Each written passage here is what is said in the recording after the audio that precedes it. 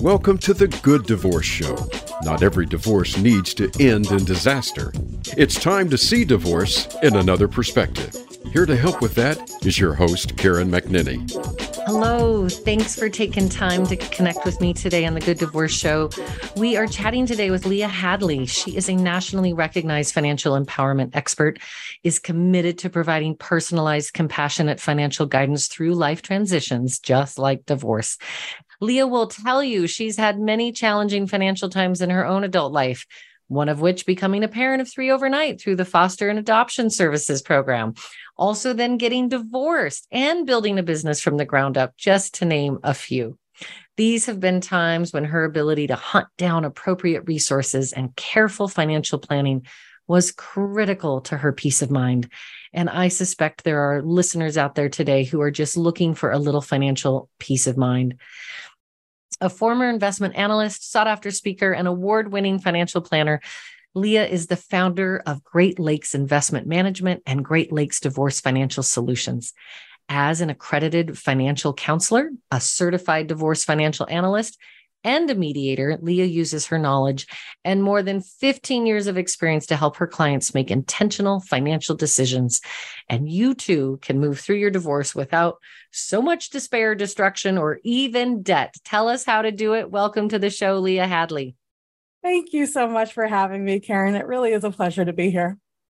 As soon as we start these financial conversations, I think myself and others start to feel like we're in alphabet soup. CDFAs and AFCs and CFPs and IRAs. Like there's so much jargon and language that we're not even familiar with. We don't even know what questions to ask because frankly, we don't know what we're talking about. Can you give us, to start with, just a broad overview of some of the professionals that we might be running into in our divorce process and who we would most likely want to reach out for appropriate services? Absolutely. And there is a lot of confusion around the different financial designations that exist. Certified Divorce Financial Analyst, CDFA, is the designation that is completely focused on how to support people through the divorce process. And there are a lot of financial issues that are very specific to divorce that are not a part of a normal kind of financial advisor education, if you will. And the Certified Divorce Financial Analyst designation does require significant study and exams to pass in order to become a CDFA. But then there's also a lot of continuing education requirements as well, because things like tax laws change, those impact people's divorce negotiations. There's all kinds of changes that happen. There are new products that come out, new programs that come out. And so really staying up on those things is required of a certified divorce financial analyst so they can best support you through the divorce process. I also chose to become an accredited financial counselor because one of the things that I noticed in working with people going through divorce is regardless of their divorce situation, regardless of their financial situation, it is an emotional time. And a lot of those emotions are very much wrapped up in those financial decisions that people have to make. An accredited financial counselor is that counseling designation. So really working with people and helping them to determine what their goals are, to figure out where the obstacles are, to figure out kind of where they're stuck emotionally as it relates to the money, all of that. The other piece that I really liked about the curriculum for the AFC is there is a lot more focus on debt than really any of the other financial designations. And quite frankly, debt comes up a lot in the course of a divorce, comes up as a surprise, unfortunately, sometimes, but also just trying to figure it out, sort it all out. It can be kind of complicated depending on the nature of somebody's situation. And so having additional education in that area was really important to me. As far as kind of who to reach out to, an accredited financial counselor, if you're really struggling with some of the emotional issues around money, you're really struggling with budgeting, figuring out cash flow, an accredited financial counselor can be a fantastic resource for people in that circumstance. But also if you're coming out of a financially abusive relationship, maybe you're sort of rebuilding your relationship with money, that can be a wonderful support. A CDFA is really great at looking at the numbers in terms of negotiating the financials for a settlement and helping you to understand your options, the scenarios to consider, the pros and the cons of the options, things like that. The most common designation I think people have heard of is the CFP, or Certified Financial Planner. That's going to be your broad financial planner A lot of times I see if people decide that they're going to specialize in a particular area, and they might get more education in retirement, more education in estate planning, business owners, things like that. But it's going to be kind of a broad educational background in financial planning. And you're also trained as a mediator, which and Great Lakes Divorce Financial Solutions, I can't imagine a better tool to just help people overcome that emotional hijacking that can take place. And so often we want to look back. We want to look in the rearview mirror and say, yeah, but, and they did, and that wasn't fair. And I'm going to hold, and it's at your own peril because it pulls your focus from looking forward, which is really the thing that we can still affect and change. Do you see this dynamic in your practice as well? Absolutely. And I think it's one of the biggest financial mistakes that people make is getting very, very focused on the here and now. And I get it. You're going through an uncomfortable time. There are a lot of changes happening. Most cases, people's expenses are going up dramatically, even if we're just talking about going from one household to two households. But most people are also looking at additional legal expenses, additional therapy expenses. There are all kinds of increased costs when people are going through this transition in their life. And so with that pressure and that stress of those increased expenses, it can feel very overwhelming, and we can become very short-sighted when it comes to making financial decisions. So we really help people to look not just at the here and now, but really, what does this mean for your future as well? And when Leah says she gets it, she gets it. Raised by a single mom, found yourself as a primary parent to your three children. Can you give us just a little context of what brought you to this work and what your own personal journey was that really informs how you support people going through divorce? Absolutely. And it really did start with me as a kid, growing up with a single mom who worked so hard to support myself and my brother. My dad was pretty much out of the picture. I maybe saw him once a year, but she really took care of us. And seeing the challenges associated with that, obviously it was a very different time. Divorce wasn't anywhere near as common as it is today. But I witnessed those challenges, but also what she was able to do and provide for us, and really prioritize us, because that was what was most important to her, making sure that we still had the experiences that, really shaped our lives and all of that. And I'm so grateful, but I also know it's possible because I was able to witness somebody doing that from a very early age.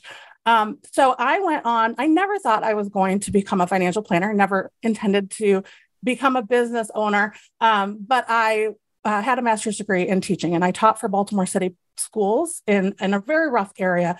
I was very overwhelmed in the classroom and decided it was time to leave, find something else. And I was swimming in student loan debt at the time. And I took a temp job at an investment bank. It was just an administrative assistant job. But when I walked in the door of that investment bank that first day, here I was, feeling like an educated individual. I had my master's degree. I was well into my career at this point, and I had no idea what people were talking about, Karen. They were using these words that I had never heard before. There was a whole language that I was unfamiliar with. And that is a big part of why I do as much financial education as I do for people, because I recognize that when you're going through a divorce, especially if you haven't been involved in the finances in the past, you're learning about your own financial situation for the first time. But then there's also this whole language that goes along with the divorce process and the terms, and that can all feel very overwhelming as well. And so all of those experiences had a big impact on choosing to work with people who are going through these challenging times. But I've also had my own challenging transitions, as you mentioned in my bio. We adopted 3 children out of the foster care system. So we went from 0 to 3 overnight. My ex-husband and I did. You can imagine the strain that put on our budget. I mean, I literally remember one day, Karen, sobbing in the car with my mom because I had to buy a pair of sneakers. And it was just the straw that broke the camel's back. It was like one more thing and I was done. Like I just couldn't do. So anyway, what is great about my mom is she reminded me that, like, yeah, we can handle a pair of sneakers. And, if you just focus on the one thing that is in front of you, you can put one step in front of the other and you're going to be okay. You're going to keep moving forward.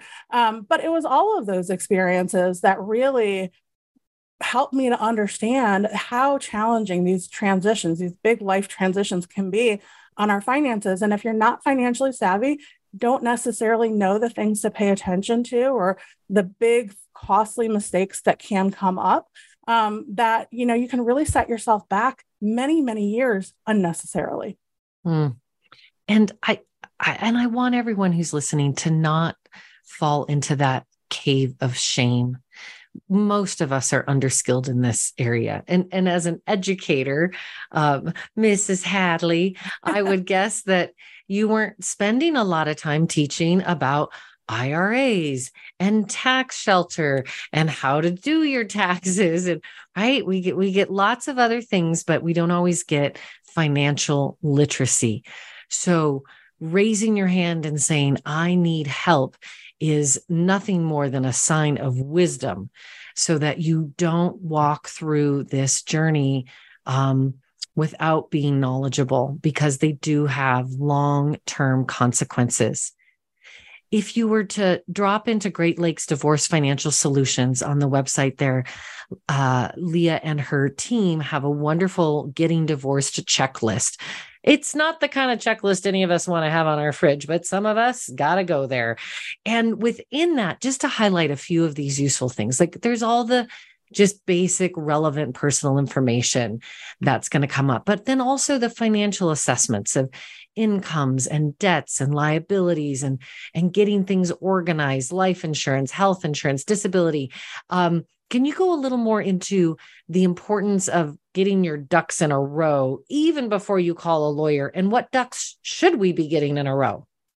Absolutely. And this is really important. It can, first of all, save you a tremendous amount in legal fees. And everybody is always worried about what is a divorce actually going to cost.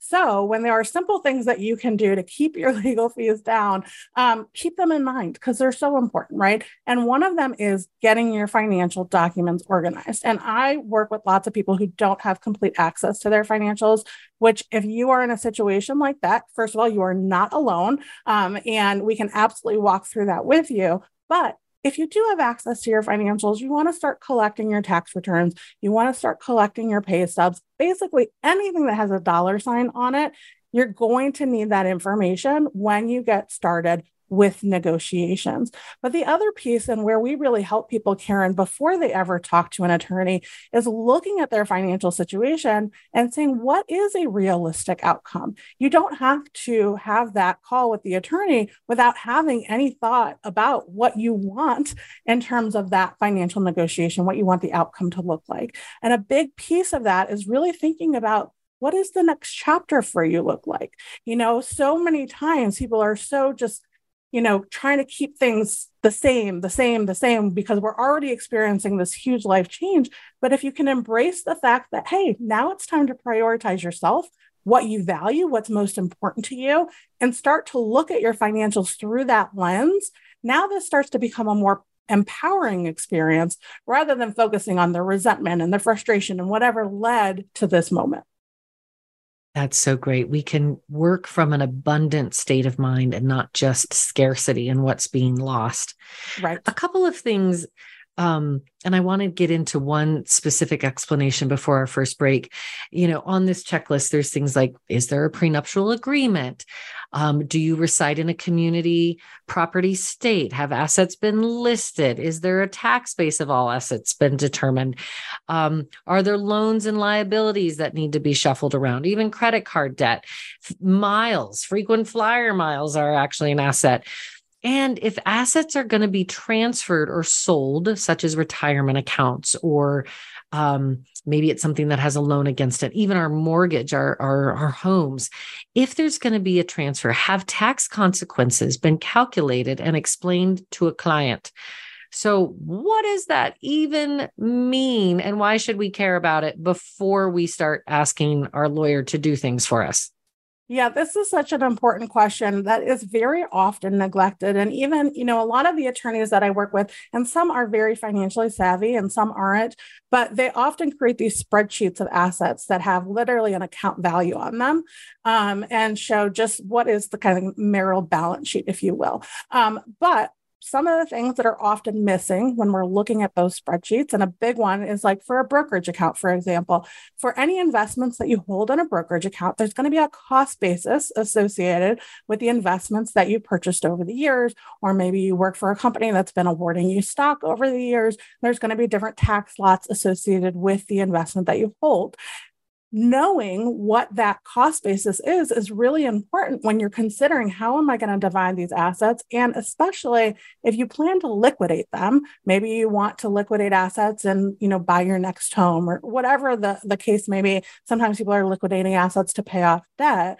But if you don't know what the cost basis is, you don't know what the tax liability is going to be associated with that liquidation. And so it's really important to have that full statement that gives all the information about what was purchased at what cost in the past. So that way, when you are negotiating these things, you know that I'm taking this investment. This is the cost basis. If I sell it, this is what the tax consequences are going to be associated with that sale. Now, the other big thing that comes up as it relates to sort of the after-tax versus pre-tax is those retirement accounts. The traditional IRA is a pre-tax, tax-deferred asset. When you retire, you're drawing funds, you're getting taxed as ordinary income on any funds that are coming out of the account. A Roth IRA, the funds are going in on an after-tax basis. They're growing tax-free. And when you withdraw funds in retirement, you're not getting taxed on the funds that you're withdrawing. So you can see that if you have two IRAs, one is a traditional IRA and one is a Roth IRA, let's just pretend they're both worth $100,000. On an after-tax basis, that Roth IRA is actually worth significantly more, depending on the nature of your tax situation. And so being very clear on what each individual account is, who it's titled to, and what the taxation is on that account becomes really important in understanding what is an apples to apples comparison from a tax perspective of these different investment holdings or accounts that we hold as we're looking at how do we divide them in a fair way. And that's why it's so important to speak to an expert such as Leah, who, again, is going to know that question and what to look for, because I can guess that there are some of you in a marriage that is imbalanced around financial savviness and financial literacy, or even power and control. You may not even know where all the money is or have passwords to get to any of it. But that is such a great example, this Roth IRA versus traditional, and how easy it would be for a more savvy partner to say, you know what, there's a lot more money over here in this traditional. Look at the bottom line. You take that, honey, and I'm going to take the Roth, knowing full well that down the road, that teeter-totter of equalization and balance that we're trying to create during our divorce negotiations is going to be wildly out of balance if there is not someone looking at that on your behalf. So when we come back from our break, we're going to continue our conversation with Leah Hadley of Great Lakes Divorce Financial Solutions. And by all means, if you have questions coming up, we're going to take those today and get to the bottom of some of our financial woes. Stay tuned.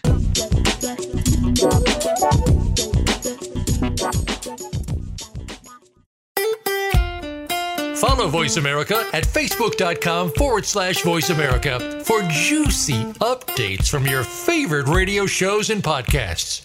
Before you call the lawyer, call the Good Divorce Coach. Give your family the gift of working with a certified divorce coach, a co-parenting specialist, and a mediator. Karen McNinney has the knowledge and skills to guide you through the full divorce journey, before, during, and after. It's one thing to get divorced. It's another to be divorced. The Good Divorce Coach will teach you and your partner how to be divorced with less drama, less destruction, and less debt. Visit thegooddivorcecoach.com to get in touch with Karen.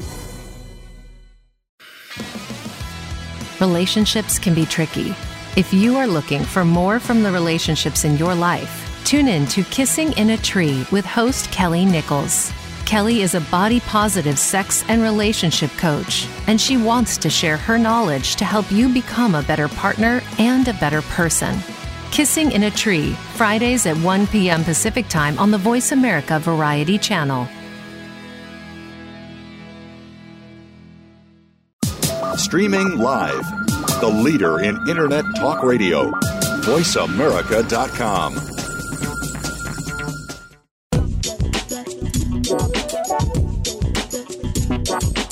Welcome back to the Good Divorce Show with Karen McNinney. Have a question for Karen or her guests? Join us on the show at 866-472-5788. That's 866-472-5788. Now, back to the show with Karen. Welcome back. Thanks for staying with me today as I chat with Leah Hadley, who is a nationally recognized financial empowerment expert and committed to providing personalized, compassionate financial guidance through life transitions, just like divorce. We were talking about certain tax treatments and things that we, as sort of our average, ordinary, undereducated when it comes to finances. And we dive into these huge contracts of marriage. And we always say it's so easy to get married. Half the time we don't know what we're agreeing to. And then it's this really complicated process to get divorced. And we so often think of divorce as just a legal matter. Call your lawyers, everyone get in their corner and begin the battle, which is not at all what we profess here at the Good Divorce Show. And we know lots of ways that you can do it differently. There is a place for a skilled divorce lawyer, but it may not be your first call. Why is that, Leah? This is such a great question. And the biggest thing is when you contact an attorney, if you're unprepared, you're going to have all of the legal expenses associated with getting you prepared for having some of those conversations you need to have with your attorney. So you can either prepare on your own with somebody like myself, a certified divorce financial analyst, depending on what your needs are, maybe with a divorce coach, or you can be paying those legal fees for that time and that preparation. But the reality is you can get yourself organized. And I know I get a lot of pushback from people who maybe don't have access to all of their financial information. That's very common. But start with what you have. Start with, collecting all of those financial documents. We actually have a divorce resource toolkit right on our website that walks you through understanding and thinking about all of the financial aspects that ultimately have to be put onto a financial affidavit. Depending on what state you're in, they may have another name for it. But regardless, you can collect all that information and really start to organize your thoughts, organize your priorities before you ever talk to a divorce attorney, and it'll make that conversation so much more productive. That's right. And that's why your divorce coach and your certified divorce financial analyst, folks like Lee and myself, often partner together in the early stages with my preference is always the couple when I can get both on the same page and we're moving forward. And we've got neutral mediators such as Leah and I helping with those early conversations and gathering things together so that it's not 52 emails back and forth with the lawyer and their associate. And then it's the admin, it's the paralegal, and it's $82 for every 10 minutes and every email. Just save yourself the grief and the expense. Get yourself educated and organized so that when you do need to call in a legal professional into the process, which is not a requirement either. People think that this is the only way to go. Judges want to keep you out of their courtroom. Lawyers want it to be simple. The good ones, they don't want it to drag on. They don't want to. And folks like Lee and I, we certainly do not want to bleed your resources. It is hard enough going from one household to two, particularly when you're raising children. But nonetheless, there is a division happening, Leah, and some things are going to just get cut in half. And we try to preserve the overall financial health and stability of the family. So that's both parents, so that the children are getting that stability across homes. When we start to see winner and loser, usually everybody ends up losing. So what are the hallmarks of a fair settlement? And what we want to look back on as we then do this little short thing, which is getting divorced. And then we have the long thing, which is the being divorced relationship. What are the hallmarks of that fair settlement that we're searching? Yes, this word fair is this like, it's loaded. It is in every divorce. I often start when I'm working with clients and talk to them about, ultimately, what are they looking for? What do they want to accomplish? And I think probably 9 times out of 10, they tell me, I just want it to be fair. I just want it to be fair. Well, Karen, your idea of fair and my idea of fair may be very different. But when we look at it through the financial lens, really what we're looking at are, can both parties support themselves once the divorce is final? what does income look like now? What will income look like in the future? So a lot of times people may have had some kind of an agreement between them that maybe one of the parties is going to stay home and help raise the family, maybe work at a job that earns less income intentionally or has less job stress so they can be more present and available for their children. But that can create a significant difference in income between the parties. It might be that that person is ready to take on more responsibility and have a higher income, but it's not going to happen overnight, right? And so when we're looking at what is a fair settlement, that's where we start. We start with, what is the income for both parties? What are the expenses for both parties? Who's kind of covering what? But we also look at what are the assets overall, the marital estate? What are the liabilities? What are the debts that are owed on the marital estate? And realistically, depending on how things evolve for these folks, what is this division going to mean for their future? And oftentimes, Karen, that means that the lower earning spouse may actually receive in an equitable distribution state a higher percentage of the assets, not 50%, but something higher than 50%. Because they may not have the income to be able to put money away into retirement, to put money away into savings. Maybe they've come up with an agreement that, they can comfortably cover their expenses, but there's no additional. Whereas the higher income spouse might be able to still max out their retirement plan every year or, continue to save and things like that. So a lot of times when we're talking about a fair settlement, doesn't necessarily mean that it is an equal settlement. It could mean that we're looking at what does this mean for you today? But what does this mean for you in the future? And if we're looking at what it means in the future, a lot of times, depending on how things get divided, if the lower earning spouse doesn't have enough income in order to cover expenses on a regular basis, they are liquidating assets very quickly following the divorce in order to just maintain their standard of living. While you can see a few years down the road, how that is going to be a very disproportionate division when somebody's had to spend down those assets in that way, right? And so those are all the different things that we're looking at from a financial perspective when we're trying to figure out what a fair settlement is. We're also looking at things like, is there a chronic health issue that maybe makes it so one of the spouses is not able to work or not able to work at a level that generates a significant income, right? We're looking at what are the children's needs. Lots of families have children with special needs, especially when the kids are very young. You don't know how those expenses are going to evolve over that child's lifetime, right?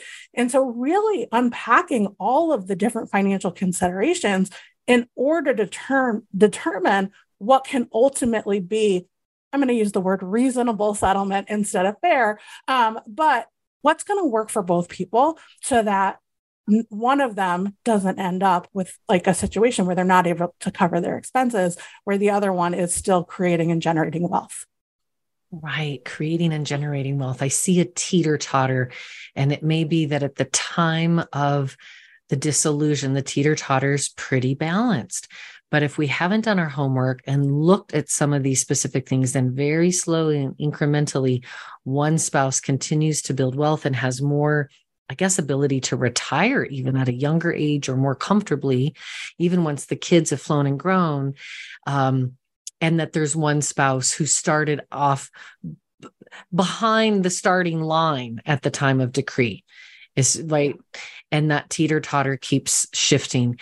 And it occurs to me that what you're speaking about is also just these retirements and these pension plans and how they get divided. And someone's got one from their 20s, their first job, and it got consolidated here, and mine employer contributes. And like, same thing. We look at them and like, well, they all look kind of the same. How about you just take yours and I'll take mine? Well, I've got a little more than you. And where do we make the mistakes when it gets down to that negotiation around pensions?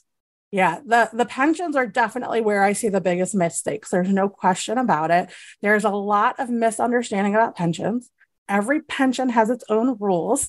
So I'm not going to sit here and tell you what the rules are, because literally every time I'm working on a client, even in the state of Ohio, obviously being located in the state, we work with lots of folks from Ohio. We work with clients all over the country. But in Ohio, there are multiple state pensions. Well, each of those state pensions has its own rules. So when I'm working with a client with one of those state pensions, I'm still refreshing myself on those state pension rules because, again, they are so unique for each individual pension, and they're not static. They change too. And that's really important to make sure that you're utilizing the most up-to-date information.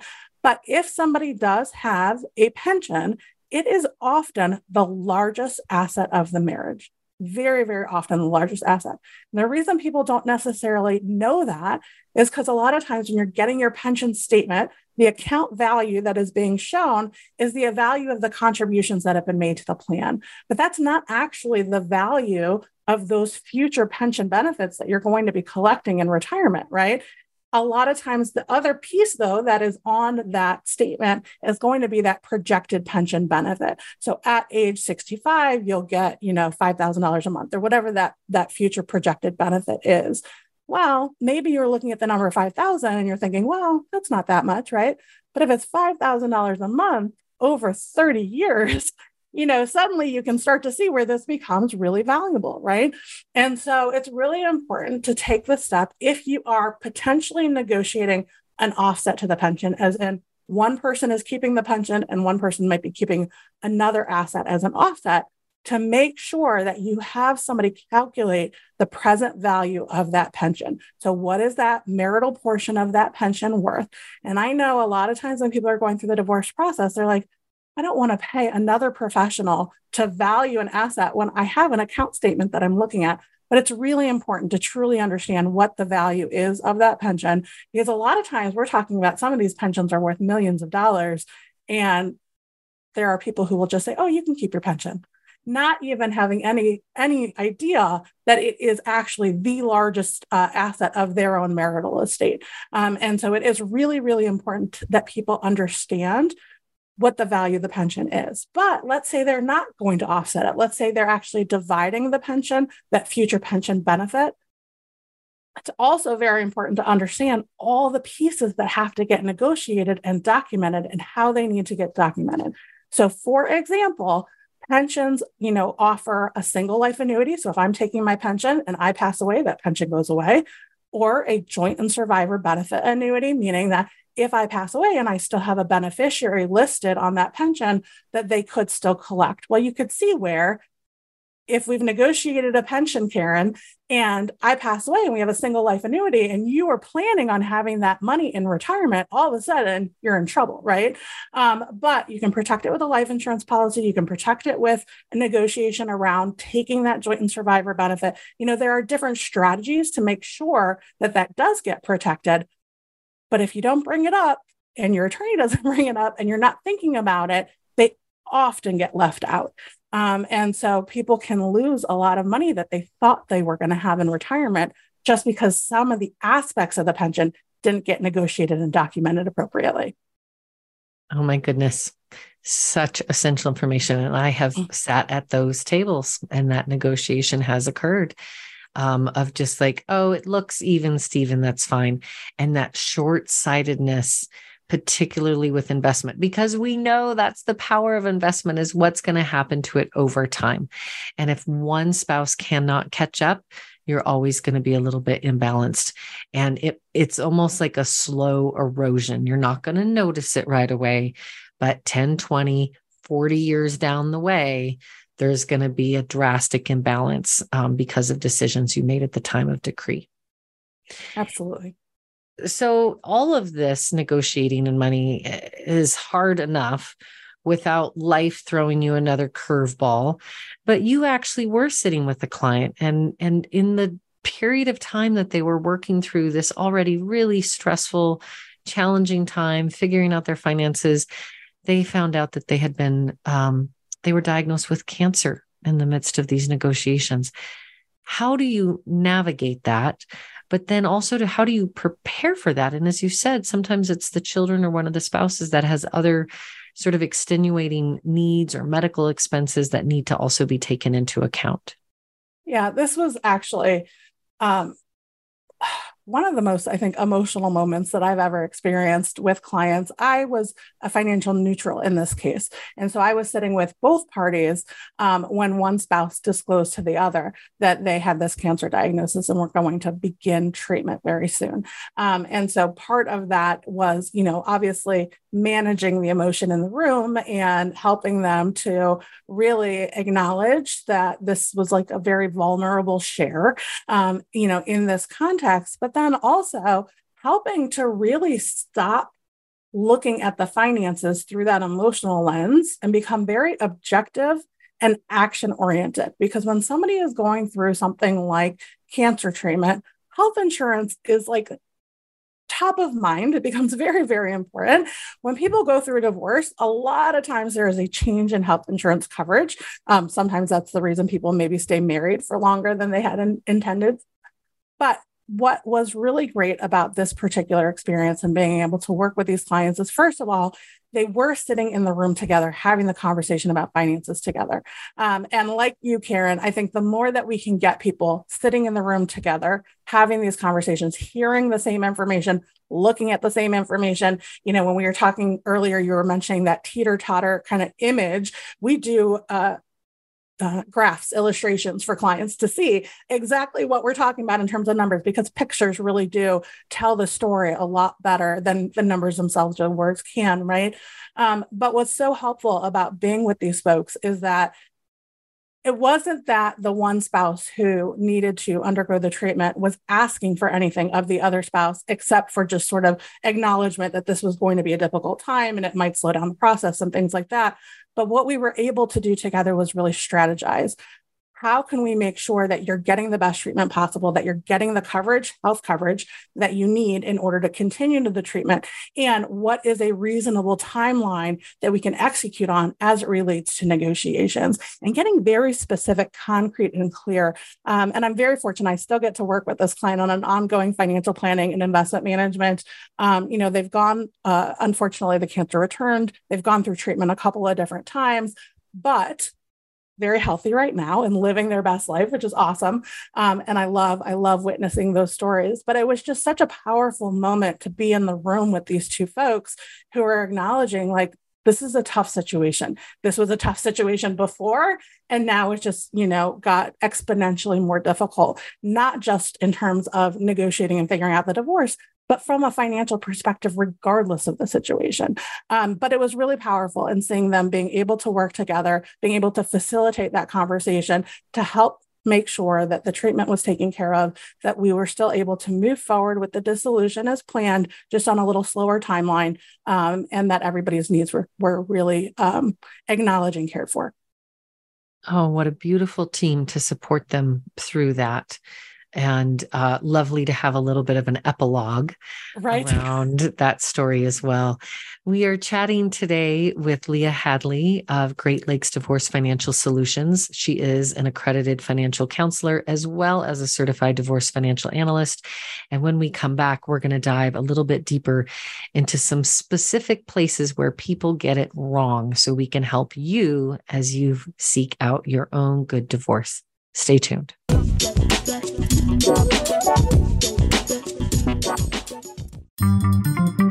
Voice America is on LinkedIn. Connect with us today.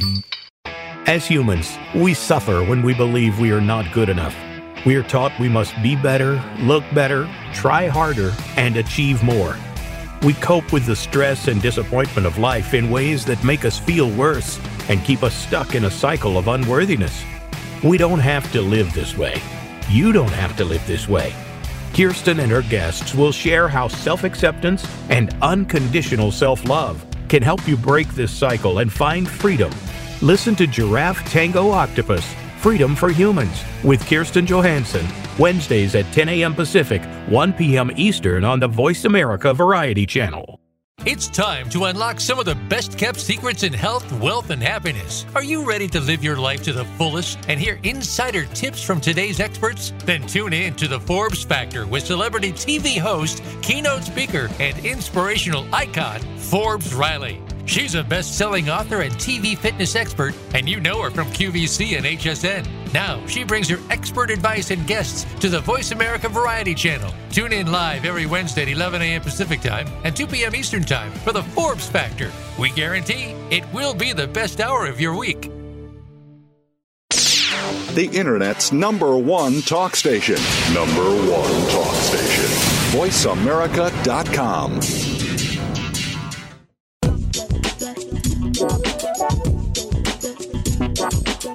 Welcome back to the Good Divorce Show with Karen McNinney. Have a question for Karen or her guests? Join us on the show at 866-472-5788. That's 866-472-5788. Now, back to the show with Karen. Hello and welcome back. I am Karen McNinney, your Good Divorce Coach, chatting with you today. We have on the show Leah Hadley, nationally recognized financial empowerment expert. She is a CDFA as well as an AFC and a mediator, and whip smart when it comes to all things dollars and cents related to your divorce settlement, which is complicated. And there's a lot of hidden things that we just don't always see, especially when we're emotionally hijacked in our own process. Welcome back, Leah. Thanks for joining us today. Thank you for having me. We've been focusing on some of what I'm going to just call the financial blind spots. Either we're underskilled or undereducated as adults. We've entered into this really big, important contract called marriage, and now it's unraveling, and we have all these decisions to make. You actually had a situation where the decree was all but done, and it sounds like you went back into a document to really look at the client's separate property settlement, and it made a big change. Can you share that story anecdotally by way of parable, the do's and the don'ts, and why we have to be really thoughtful and intentional through this process, because these decisions cast a long, long shadow over your entire life and your financial stability? Absolutely. So I had a client who had been working with an attorney. This is a seasoned attorney who's been doing this work for a very long time. And sometimes people reach out to me to evaluate a proposal that might be on the table. So looking at what are they missing? What have they not considered? Things like that. And this woman reached out to me to have the proposal evaluated. And, I ask a lot of questions. I ask a lot of questions about the origination of money. I ask a lot of questions about, how people get to the dollars that get listed on the various forms, all kinds of questions. And what I found out was, this woman had been a stay-at-home mom for really the duration of the marriage. She had worked prior to marriage and had retirement assets that she had earned prior to the marriage, and they had gotten wrapped up into the marital estate. But she had actually not really worked much at all during the marriage. And so I couldn't understand how she had all these retirement assets that happened to be employer plans. So they weren't individual plans, they were employer plans. How could she possibly have these employer plans if she hadn't worked through the whole marriage? Well, it turns out that they were premarital assets that had a very clear claim. And this woman in particular, amazing, because this is very, very rare, actually had saved every single statement from the time that she had started in those plans. So she brought me the binders, and we were able to illustrate that was well over $100,000 that got carved out of the marital estate, was not divisible as part of the marital estate, that she was then able to keep as her own separate property in the settlement. And this made a really big difference for somebody like this in particular, because like I mentioned, she hadn't been working throughout the entire marriage. She was in her 50s when we were working together, and she was facing going back into the job market for the first time in, 20, 30 years, whatever it was. And that prospect alone was so overwhelming. And so knowing that it was going to be a little bit of an uphill battle for her to get back into the job market, being able to actually get her more assets in the divorce was so powerful for this particular person. I mean, it's always helpful to have more assets, but I think it really made a big difference in this woman's case. And it literally was just asking the right questions and figuring out that this whole thing had been missed. And I would love to tell you, Karen, that that's an anomaly, but it's not. A lot of attorneys have a lot of cases. They're trying to get through them quickly. They may or may not be getting to know their clients well. Some people have different requirements as it relates to financial documentation, what they're looking at, what they're not looking at, and whether they're just taking account values that somebody fills out on a form, or they're actually looking at the individual statements. So much of that varies. So it's really important for you to understand your own situation so that you can communicate that to your attorney so they can advocate for you, because they don't know what they don't know. And so in this particular case, she would have missed out on significant assets had we not been able to figure that out for her. What a powerful story and reminder, lift every stone and be clear about premarital. Would you just give us a quick 101 on premarital versus marital assets for those who are really at the starting gate? Absolutely. Now, this is going to vary a little bit from state to state. So it is very important to acknowledge the fact that what is considered marital or community property is going to vary from state to state. Okay. But generally speaking, money that you brought into the marriage, so premarital assets, retirement accounts that you brought into the marriage, if you keep them completely separate, you don't commingle, you're not continuing to like move money in and out of those accounts, but you keep them completely separate, then there could potentially be a separate property claim in that those assets would not be divided as part of the marital settlement. Other examples might be inheritance that you receive. If you keep that completely separate, personal injury settlement, gifts that you receive, really, really important that you maintain the documentation for any of these things, that it's very clear that you as an individual are the recipient of a gift, for example, or you as an individual are the recipient of an inheritance. You want to keep that in your own name. And again, not commingle it with marital assets. So not put money in, take money out, put money in, take money out, but really keep it as separate as you can. That makes it much simpler to, if you are dividing up the marital estate, carve that out and have it clearly be your separate property. And this is asking a lot of most of us because when we're in our marital bliss, we don't ever think about that we're ever going to divide it. And I hear you saying that it's just so morbid. And why would we be planning for the end? And I just will remind you, listeners, every time I get on an airplane, someone comes on board and gives me a talk about if this plane goes down, here's what you should know. Nobody wants that plane to crash, but every single time they're going to tell me where the exits are, where my buoyancy belt is, how to get off this plane if things go wrong. And we all sit there and read our book and mostly ignore it.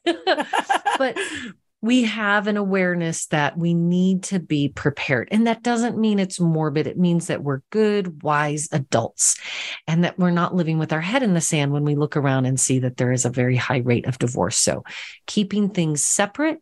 I love that you said this woman, Kat, not only did she have all of her statements, they were in a binder. And she walked in and it sounds like my parents who are in their 80s, everything is in a binder where you can find it. Right. They might be onto something. So real estate, certainly in the financial arena, is a big one that comes up. And I know certainly in Western Montana, where I live, there's people who are now held hostage by their mortgage, interest rates. How are we going to afford two different homes? Do we sell the one? And even this idea that I'm going to keep the marital home, but have we actually assessed like the marital home also needs a new roof and it needs a new furnace? And so once again, wise Leah, give us the big things we should always be thinking about when it comes to the marital property and real estate and how we can get around some of these. I can get you off the title, but not off the mortgage. And do we actually want to? Is that a good decision for the whole family to keep this mortgage for 5 more years, even though it means we're both entangled? What do we do? Yeah, this is such an interesting time to be having this conversation. You know, I've been doing this work for a while.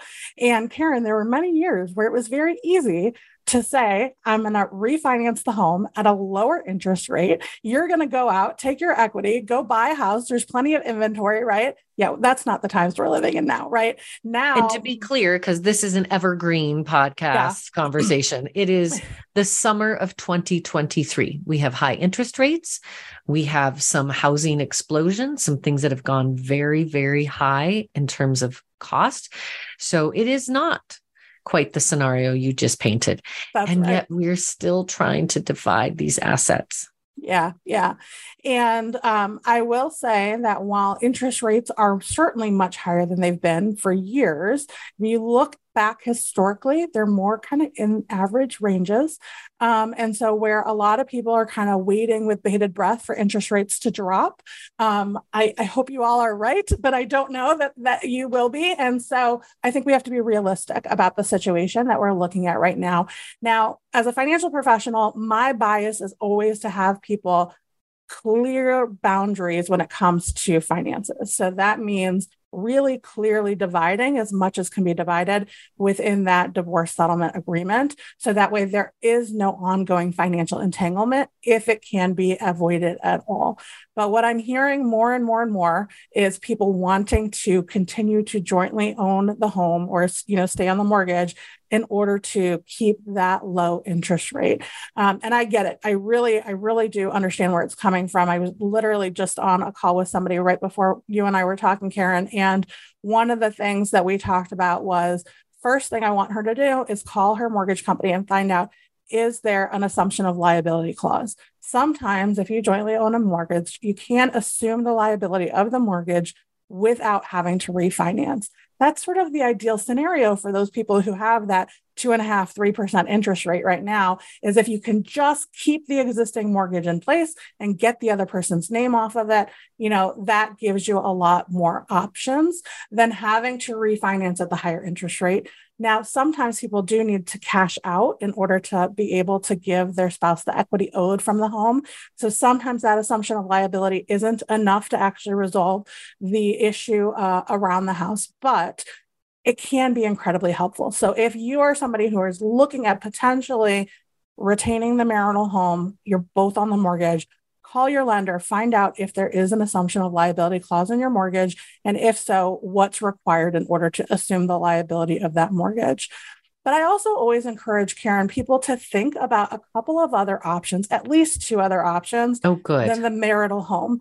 Because so many of us have this emotional attachment to the marital home. Maybe it's where we raised our children. Maybe we're just going through enough upheaval in our lives and we don't necessarily want to move on top of that, whatever the reason is. But unfortunately, that is one of the biggest financial mistakes that people make, is to stay in a house that they really can't afford. And maybe as a couple, you could afford it. Although I have to tell you, there are a lot of people, Karen, when I'm doing these analyses, I find that even as a couple, they really couldn't afford the home. So forget about trying to do it as an individual, right? But let's say that you really want to stay in that marital home and figure out a way to make it work. I encourage you to at least look at 2 other scenarios. I was working with a woman in Virginia, and we did this analysis, and she found out that if she moved into a townhome that was literally, I think it was like 2 miles, it was within the same school district, which was very important to her. She was going to save, from a cash flow perspective, $1,000 a month. Now, this is somebody who's becoming a single mom. To have an extra $1,000 a month in cash flow versus staying in that marital home, being able to stay in the same school district, it was a no-brainer. Because if she had stayed in the marital home, she would have been stressed every single month, not only trying to keep up with the mortgage, but the home maintenance. In this particular case, her spouse handled like the yard maintenance and things like that. So there's going to be additional expense associated with just being able to maintain the home. But when we looked at, well, what does this other option look like? Does it have enough bedrooms for you and your children? What's it going to look like from, she was renting. So what is the rent going to look like? What can you do with that extra $1,000 a month that you're going to have? And how does that change your financial picture going forward? And it really became a no-brainer. But to just consider at least 2 other options, get very clear on, okay, if I decide to go with this option, and let's say renting, I always encourage people to at least look at renting. You're going through this huge life change, also making a fairly permanent decision at the same time around purchasing can backfire because you might decide that it wasn't the right decision for you at that time. So at least consider renting. And I always get the pushback, well, I'm just throwing money out the door if I am renting, whereas I could be putting it into equity in the house. Well, maybe. But in this particular case, the woman that we were looking at, not only was she stronger in cash flow by $1,000 a month, but she was also able to take the equity that she got from the sale of that house and invest it.